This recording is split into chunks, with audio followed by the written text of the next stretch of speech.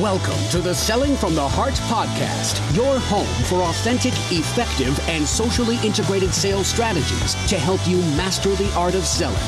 Join your co-hosts Larry Levine and Daryl Amy, along with some of the world's best sales thought leaders and practitioners, as we explore ways to help you grow your sales.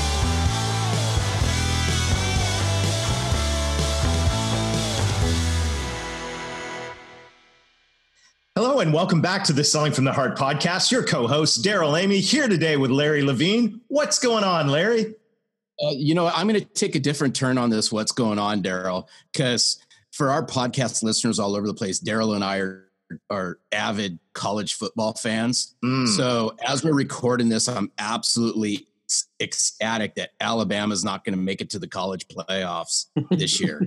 Well, that's so friendly and positive to all our listeners now. No, it is, because I had to throw it out there because it's happy times. It's giving other people the opportunity. Other people, right, are getting a chance. And by the way, if you're new to the Selling from the Heart podcast, welcome. You've joined a growing community of being different. And are dedicated to being genuine, being authentic, adding real value. We call it Selling from the Heart. And Larry, we are right in the middle of the holiday season. It's the last month of the year. And I think to me, this month, other than just closing out the year strong, means two things. Number one, planning for next year, which we talked about a lot in the last couple of weeks of the podcast. If you missed, I encourage you to go back and listen, because I think it will really give you some tracks to run on as you plan for 2020 to be the best year ever. But the other thing, this month of the year, more than any month, I think is a great time to remember to say thank you. And I was overhearing somebody in the coffee shop this morning talking to somebody else. Yes, I eavesdrop from time to time, but he was just saying that gratitude is like the linchpin for his life. Everything else follows from gratitude, and it's something we can control. And Larry, I'm truly inspired by you, and I'm inspired by our friends at Selling from the Heart, who are committed to send out cards. And Selling from the Heart seems synonymous. Our friends at Send Out Cards, boy, they just the aura, the motion of gratitude around all of that is phenomenal, and I'm just thrilled to be associated with it. It makes me a better person. Yeah, it was interesting over the Thanksgiving holiday weekend. My wife and I got a chance to hang out with Bart Ratliff and his wife Laura. They were on a big road tour of the western part of the United States. And as they're passing through, right before they got to Hollywood, we met them actually for that cup of coffee. So we had to find a convenient place right off the freeway to meet. And we started talking about, Bart and I started talking about how we met and how much we appreciate each other. And it was all based on him sending me a card, the very first card I received when I launched Selling from the Heart. Man, that's fantastic. And if you have yet to send a send out card, I encourage you to go to cards.sellingfromtheheart.net. This is the perfect time to do it.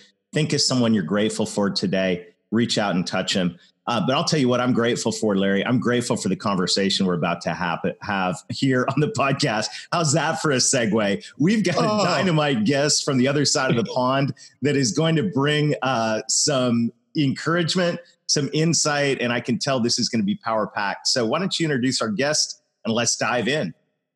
Yeah, no, I appreciate it. So I'm just going to preface before I bring on Marcus, guys, just put your seatbelt on, because I've been on Marcus's podcast and we had a whale of a time for almost an hour just talking about all sales in general. But the one thing that I appreciate about Marcus is he keeps it real. He's genuine. He does speak from the heart. We're all opinionated, right, on Selling from the Heart. We say what we believe and we believe what we say. And I think we're going to really enjoy having Marcus on the podcast. So without further ado, Marcus Cauchi, welcome to Selling from the Heart. We're looking forward to this one. Thank you both for having me. Oh man, we're glad you're here. Now, as you step into the ring and Selling from the Heart, you know say what the that first now. question. What's that? You say that now. Yes, we shall see. But as you step into the ring and first Selling from the Heart, you know what the question is that all of our guests get, and I'm really looking forward to your answer to the question. What does it mean to you to sell from the heart? So be authentic, be genuinely you. And when you turn up to meet a prospect, you have two questions you must be able to answer yes to. Can I help? And if I can, am I the right person to help? And if your answer to either of those is no, it's incumbent on you to get out quickly and gracefully. You should sell nothing to anyone which is wrong for them.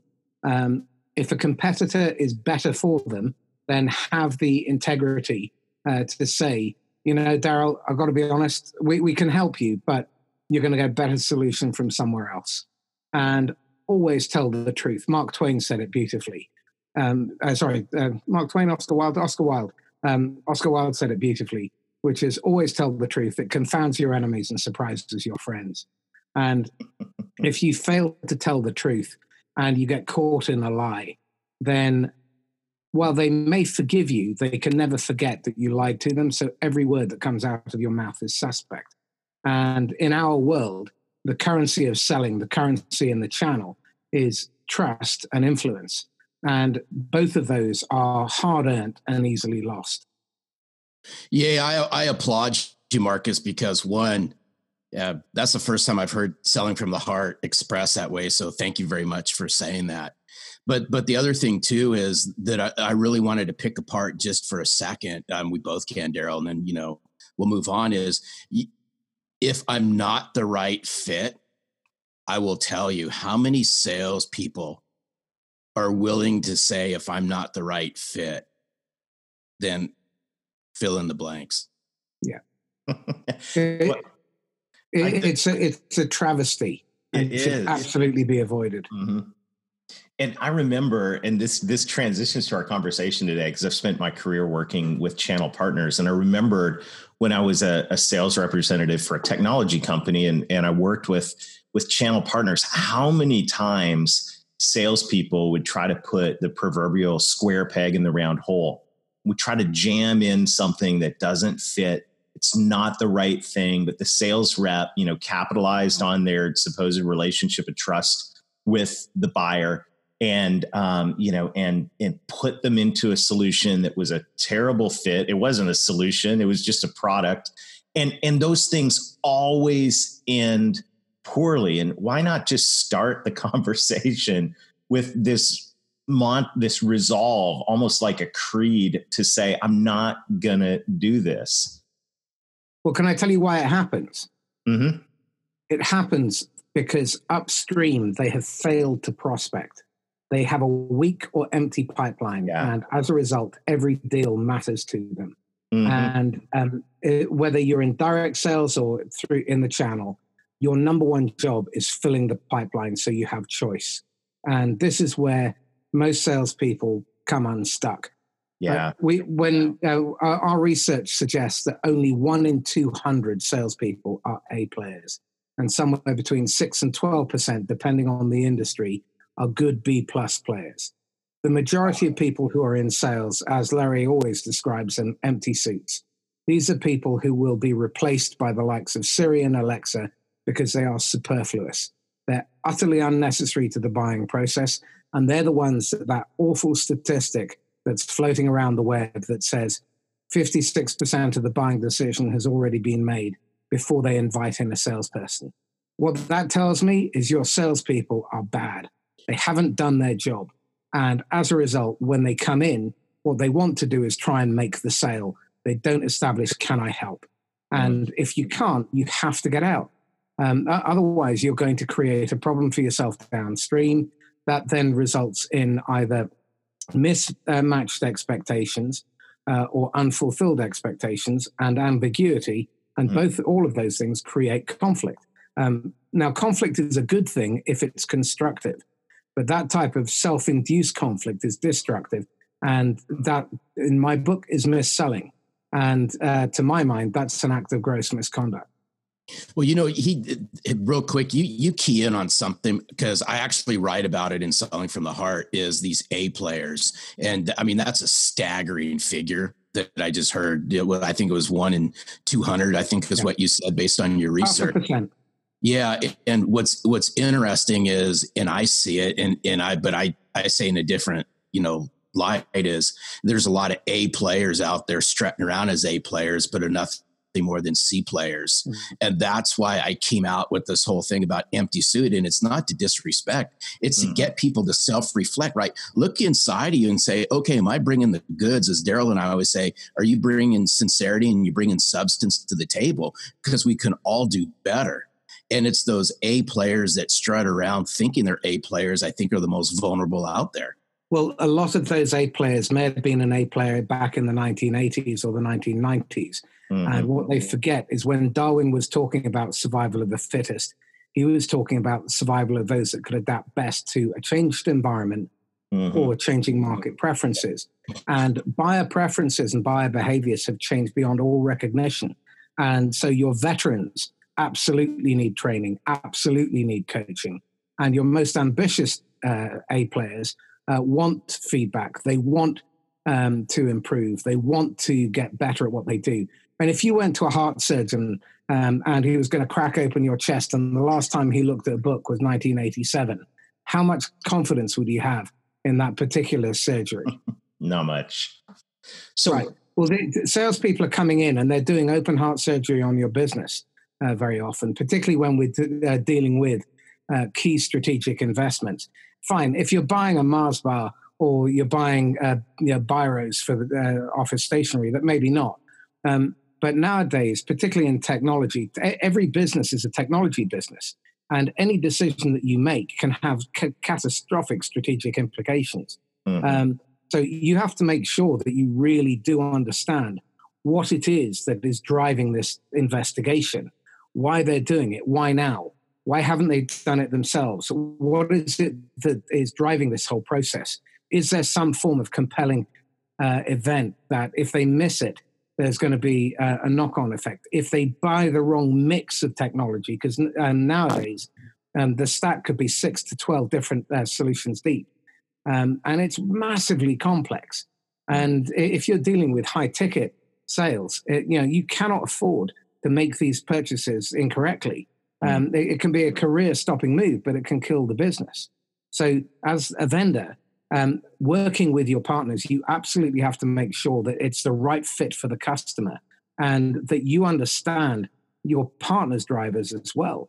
That's why channel sales is such complex. Without question, channel sales is genuinely the toughest and most complex job there is in sales, bar none. Jay McBain produced an infographic with over 90 different functions that the average sales manager has to deal with in a typical month. Wow. Yeah. I'm curious to just think about this together for a moment. You mentioned the A player that was an A player back in the 90s and is now sitting there going, what do I do now? Maybe you slid back in the ranks. Maybe you're nervous. What would you say to that former A player that is, well into their career and maybe not as sharp as they used to be? Well, I would say look in the mirror. Mm-hmm. If you haven't invested in yourself and over the last year, you haven't read well over a dozen books, you haven't invested in training and development, then that's on you. I know we all expect our employers to pay for our training, but it's not. It's your sales career. You are responsible. And so that would be my starting point. Seek help. Have the vulnerability to go out and ask for coaching, ask for mentoring. And the best salespeople that I know are open and they have a growth mindset. They are not the finished article. They flex and they bend. They're not brittle because the brittle ones snap. And I always say that your 5 biggest competitors are fear, apathy, ignorance, denial, and ego, of which ego is the most dangerous. Denial is a spin-off version of ego. Ignorance is the least worrying because that just means you don't know. That can readily be fixed. Apathy is almost unfixable unless you can find their motivation. And again, coming back to your question, Daryl, I would look at your motivations for creating change and wanting to stay ahead and wanting to improve. And fear to be perfectly honest, most of your fears are unreal and will be unrealized because what most people are waiting for is their attitude to be right before they do the behavior. And what I found is that if you do the behavior, your attitude will catch up. If you're waiting for the attitude, you're going to be waiting for a cold day in hell. And I always look at this a bit like trying to get fit.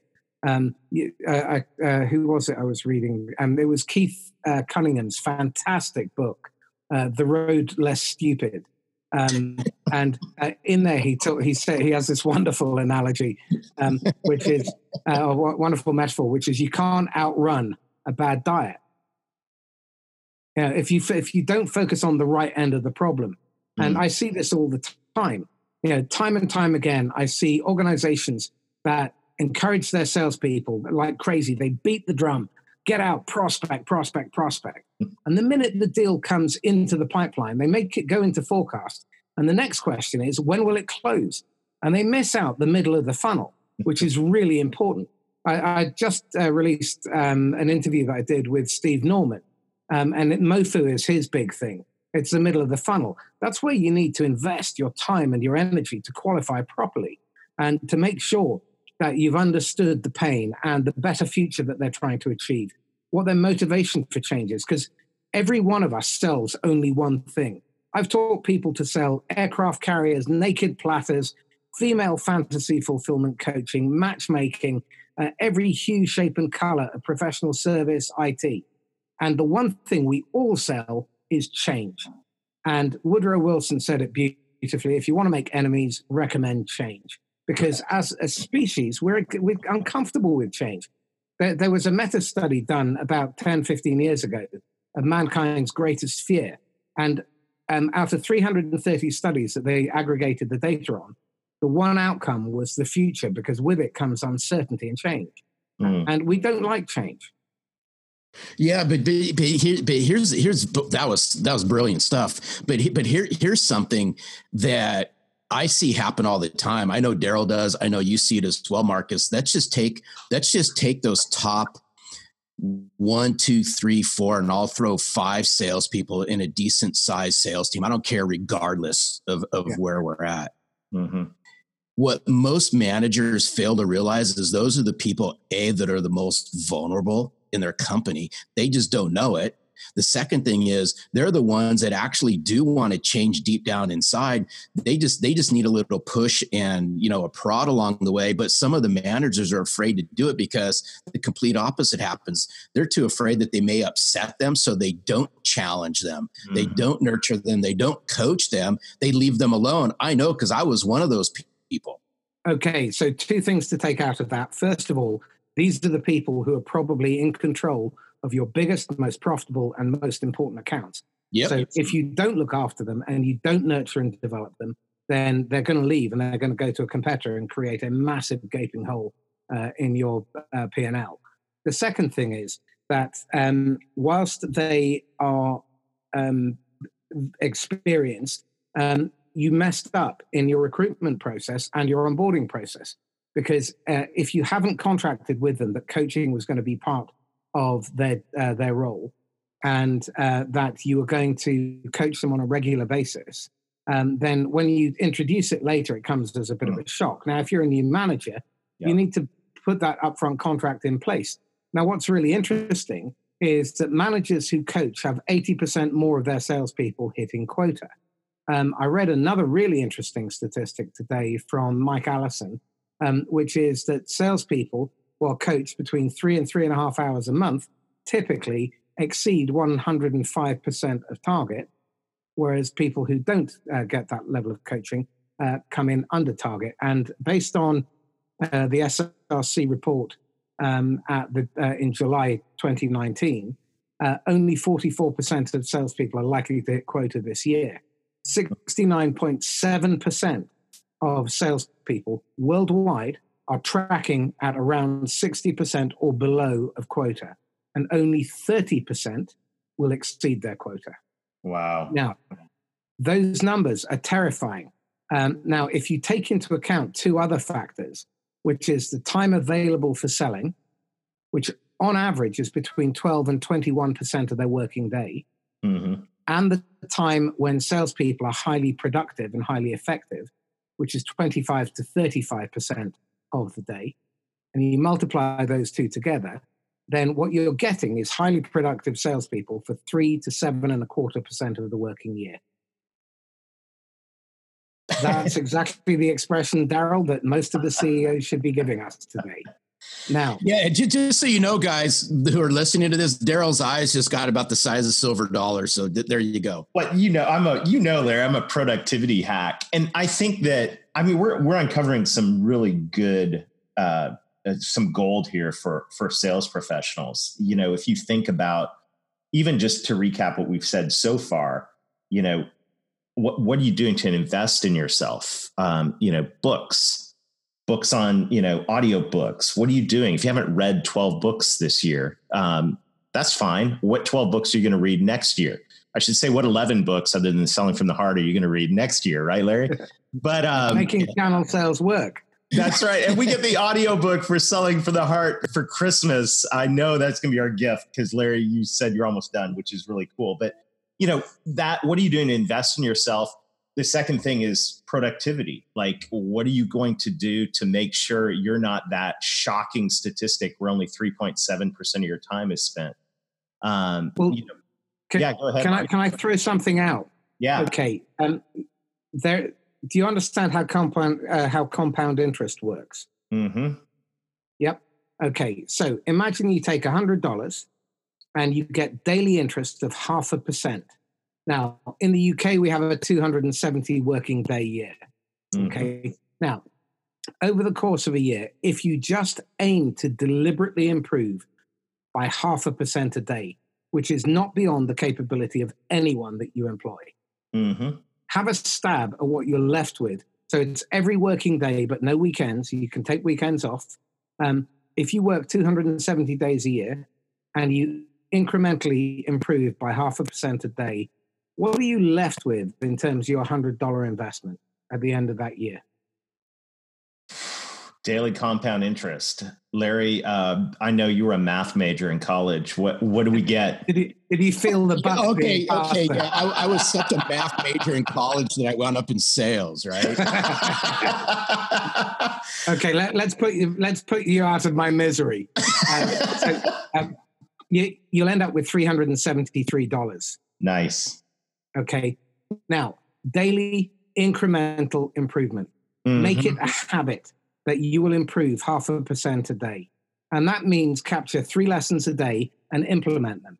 And better still, within 24 hours, teach them to someone else so you really understand the lesson.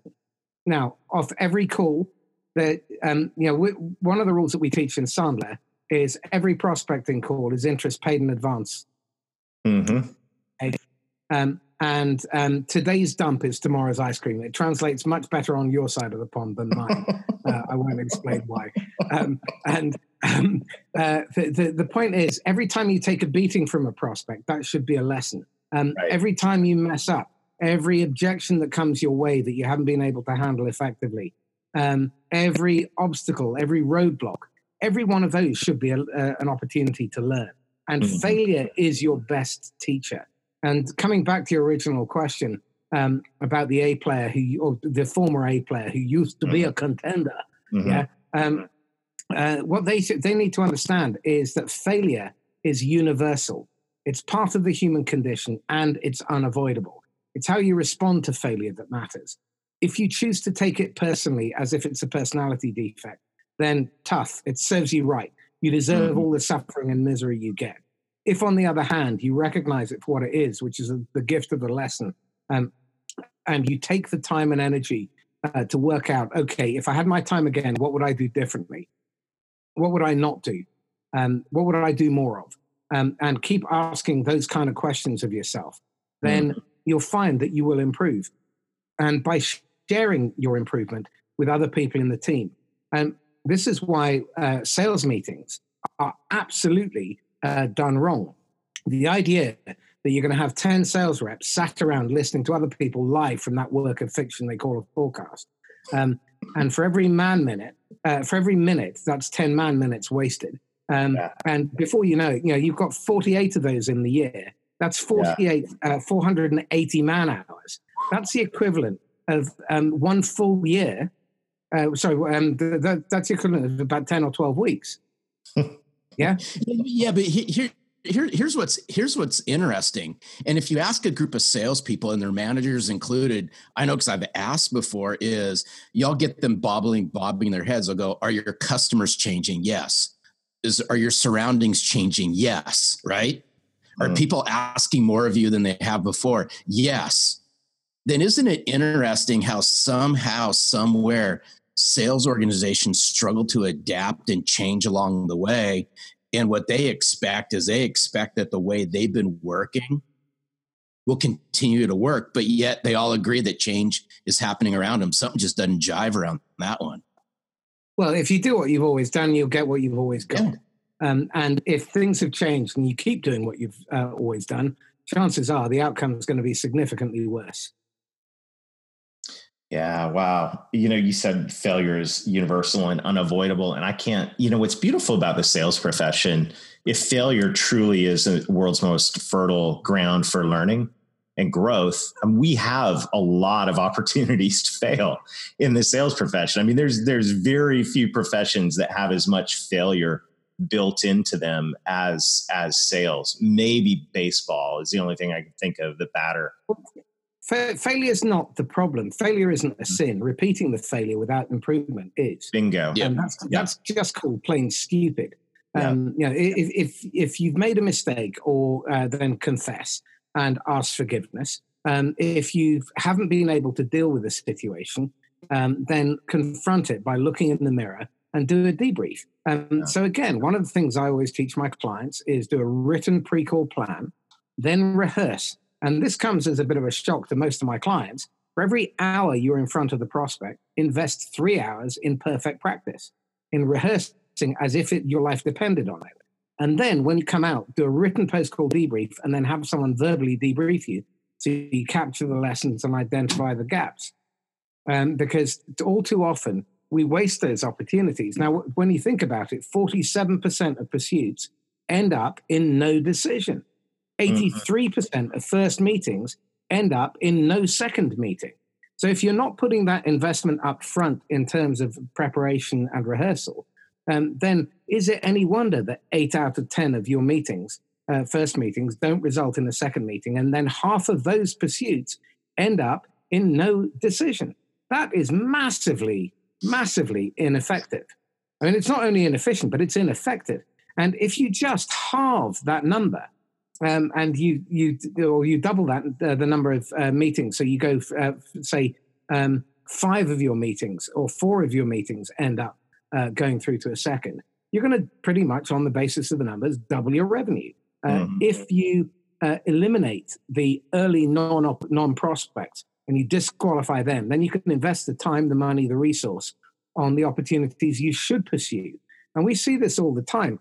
And it really gets very complex and extremely expensive when you're dealing with third-party channels. It's bad enough in direct sales, but when you're dealing with multiple partners and you're trying to manage dozens or hundreds of partners and all of their sales cycles, if you're not really effective at prepping your partners on how to sell, then they're going to go dark on you very quickly. If you haven't helped them make the second sale within the first 90 days, they go dark. Now, you could have invested 14, 15 grand recruiting them, and onboarding them and provisioning them and putting them onto your PRM and product training and all that kind of rubbish. And before you know it, they've gone dark because you haven't done the basics, because you're not coaching. I interviewed a guy called Kieran Cron, who won the world's best channel manager. He spends 70% of his time coaching the salespeople in his partners. 70%.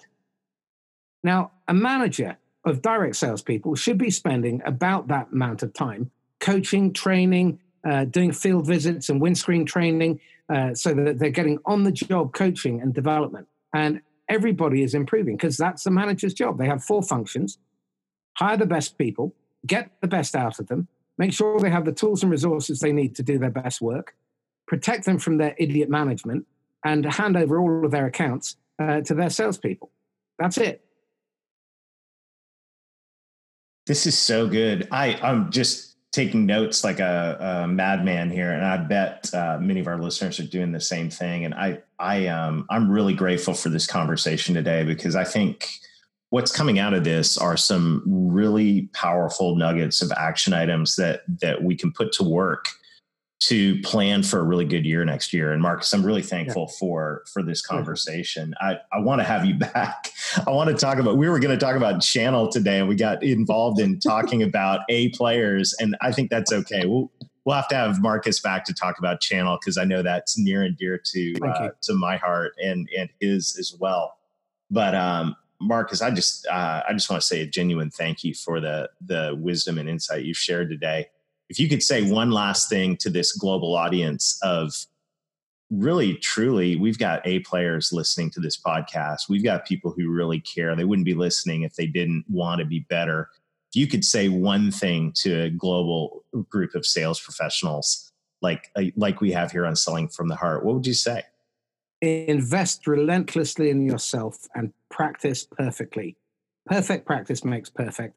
Half-baked practice doesn't. If I practice my bad swing going around the golf course, I guarantee I will just get better at shanking and getting into the woods. If, on the other hand, I focus on visualizing the shot, get my stance right, get my swing right, lead with my left hand, no push from the right, make sure that I don't lift my head, all that kind of stuff. And I really focus on doing a perfect shot. And the same thing with your personal development. Couple of books that are must reads, apart from obviously Selling from the Heart and Making Channel Sales Work by me. Okay, that was good, Marcus. I was going to get on you if you didn't mention it. But Just Listen by Mark Goulston is an absolute must. If you're basically a member of the human race, that is the number one book. If you never read another book in your life, read that. Wow. Just Listen by Mark who? Goulston, Goulston. All right. He's a marvelous man. And if you ever get a chance to get a fabulous keynote speaker, then get him to your sales kickoff. His passion in life is suicide prevention in teens. He makes a living speaking in public, but he can only do the pro bono stuff if people get him onto the stage. So he is fabulous. The other book that I'm just in the middle of reading at the moment, which is an absolute must, is The Road Less Stupid by Keith Cunningham. I love that title. Packed full of gems. And Principles by Ray Dalio. Those three books are superb. I have a book. I mean, I read. My eyesight went a bit fuzzy about 5 or 6 years ago, and I got onto audiobooks. And I must have listened to 750 in the last 5 years. You cannot fill your brain up. It never fills up. And the beauty of Audible is you can play it up to triple speed. So if it's a terrible book, you can get through it in a third of the time. And if it's really good, you can listen to it 3 times in the same time as you could. Okay, so on that note, since my audiobook is coming out, I'm going to encourage you, do not listen to it in triple speed, because you are going to miss some things. I want you to slow it down as much as possible. I'm going to challenge you on that, Larry. I find my retention rate is significantly higher when I play it at a faster speed than the 150 words a minute they recommend. And there's always bookmarking. That's cool. I love that. Well, see, just for fun, I'm going to play Larry's book on half speed, because I think he'll sound really intelligent if we do that. But if you play him at triple speed, he sounds like a Smurf. Yeah. Well, hey, Marcus, thank you so much for sharing your insight and your time with us. Thanks for being a Selling from the Heart champion. We really appreciate it. To our audience and everyone out there, I just want to say a sincere thank you as well. This is a great time to plan. So as we've learned today, as you're thinking about next year and what it's going to take for you to reach the next level, think about, who's your coach? Are you going to get a coach? If you don't have one, get one. What's your learning plan? How are you going to invest in yourself? And finally, and I think a huge nugget of this is, what can you do to boost your productivity? I loved that 0.5% a day compounded over one business year. Fantastic. But imagine what you get after 2 years, 3 years, 5 years. Oh my goodness. It's astounding. You might actually be up to a normal level of productivity from that 3%. Happy holidays on that one, Daryl. Well, hey, everybody, till next week, keep being genuine, keep being authentic, keep adding real value, invest relentlessly in yourself, and most of all, sell from the heart.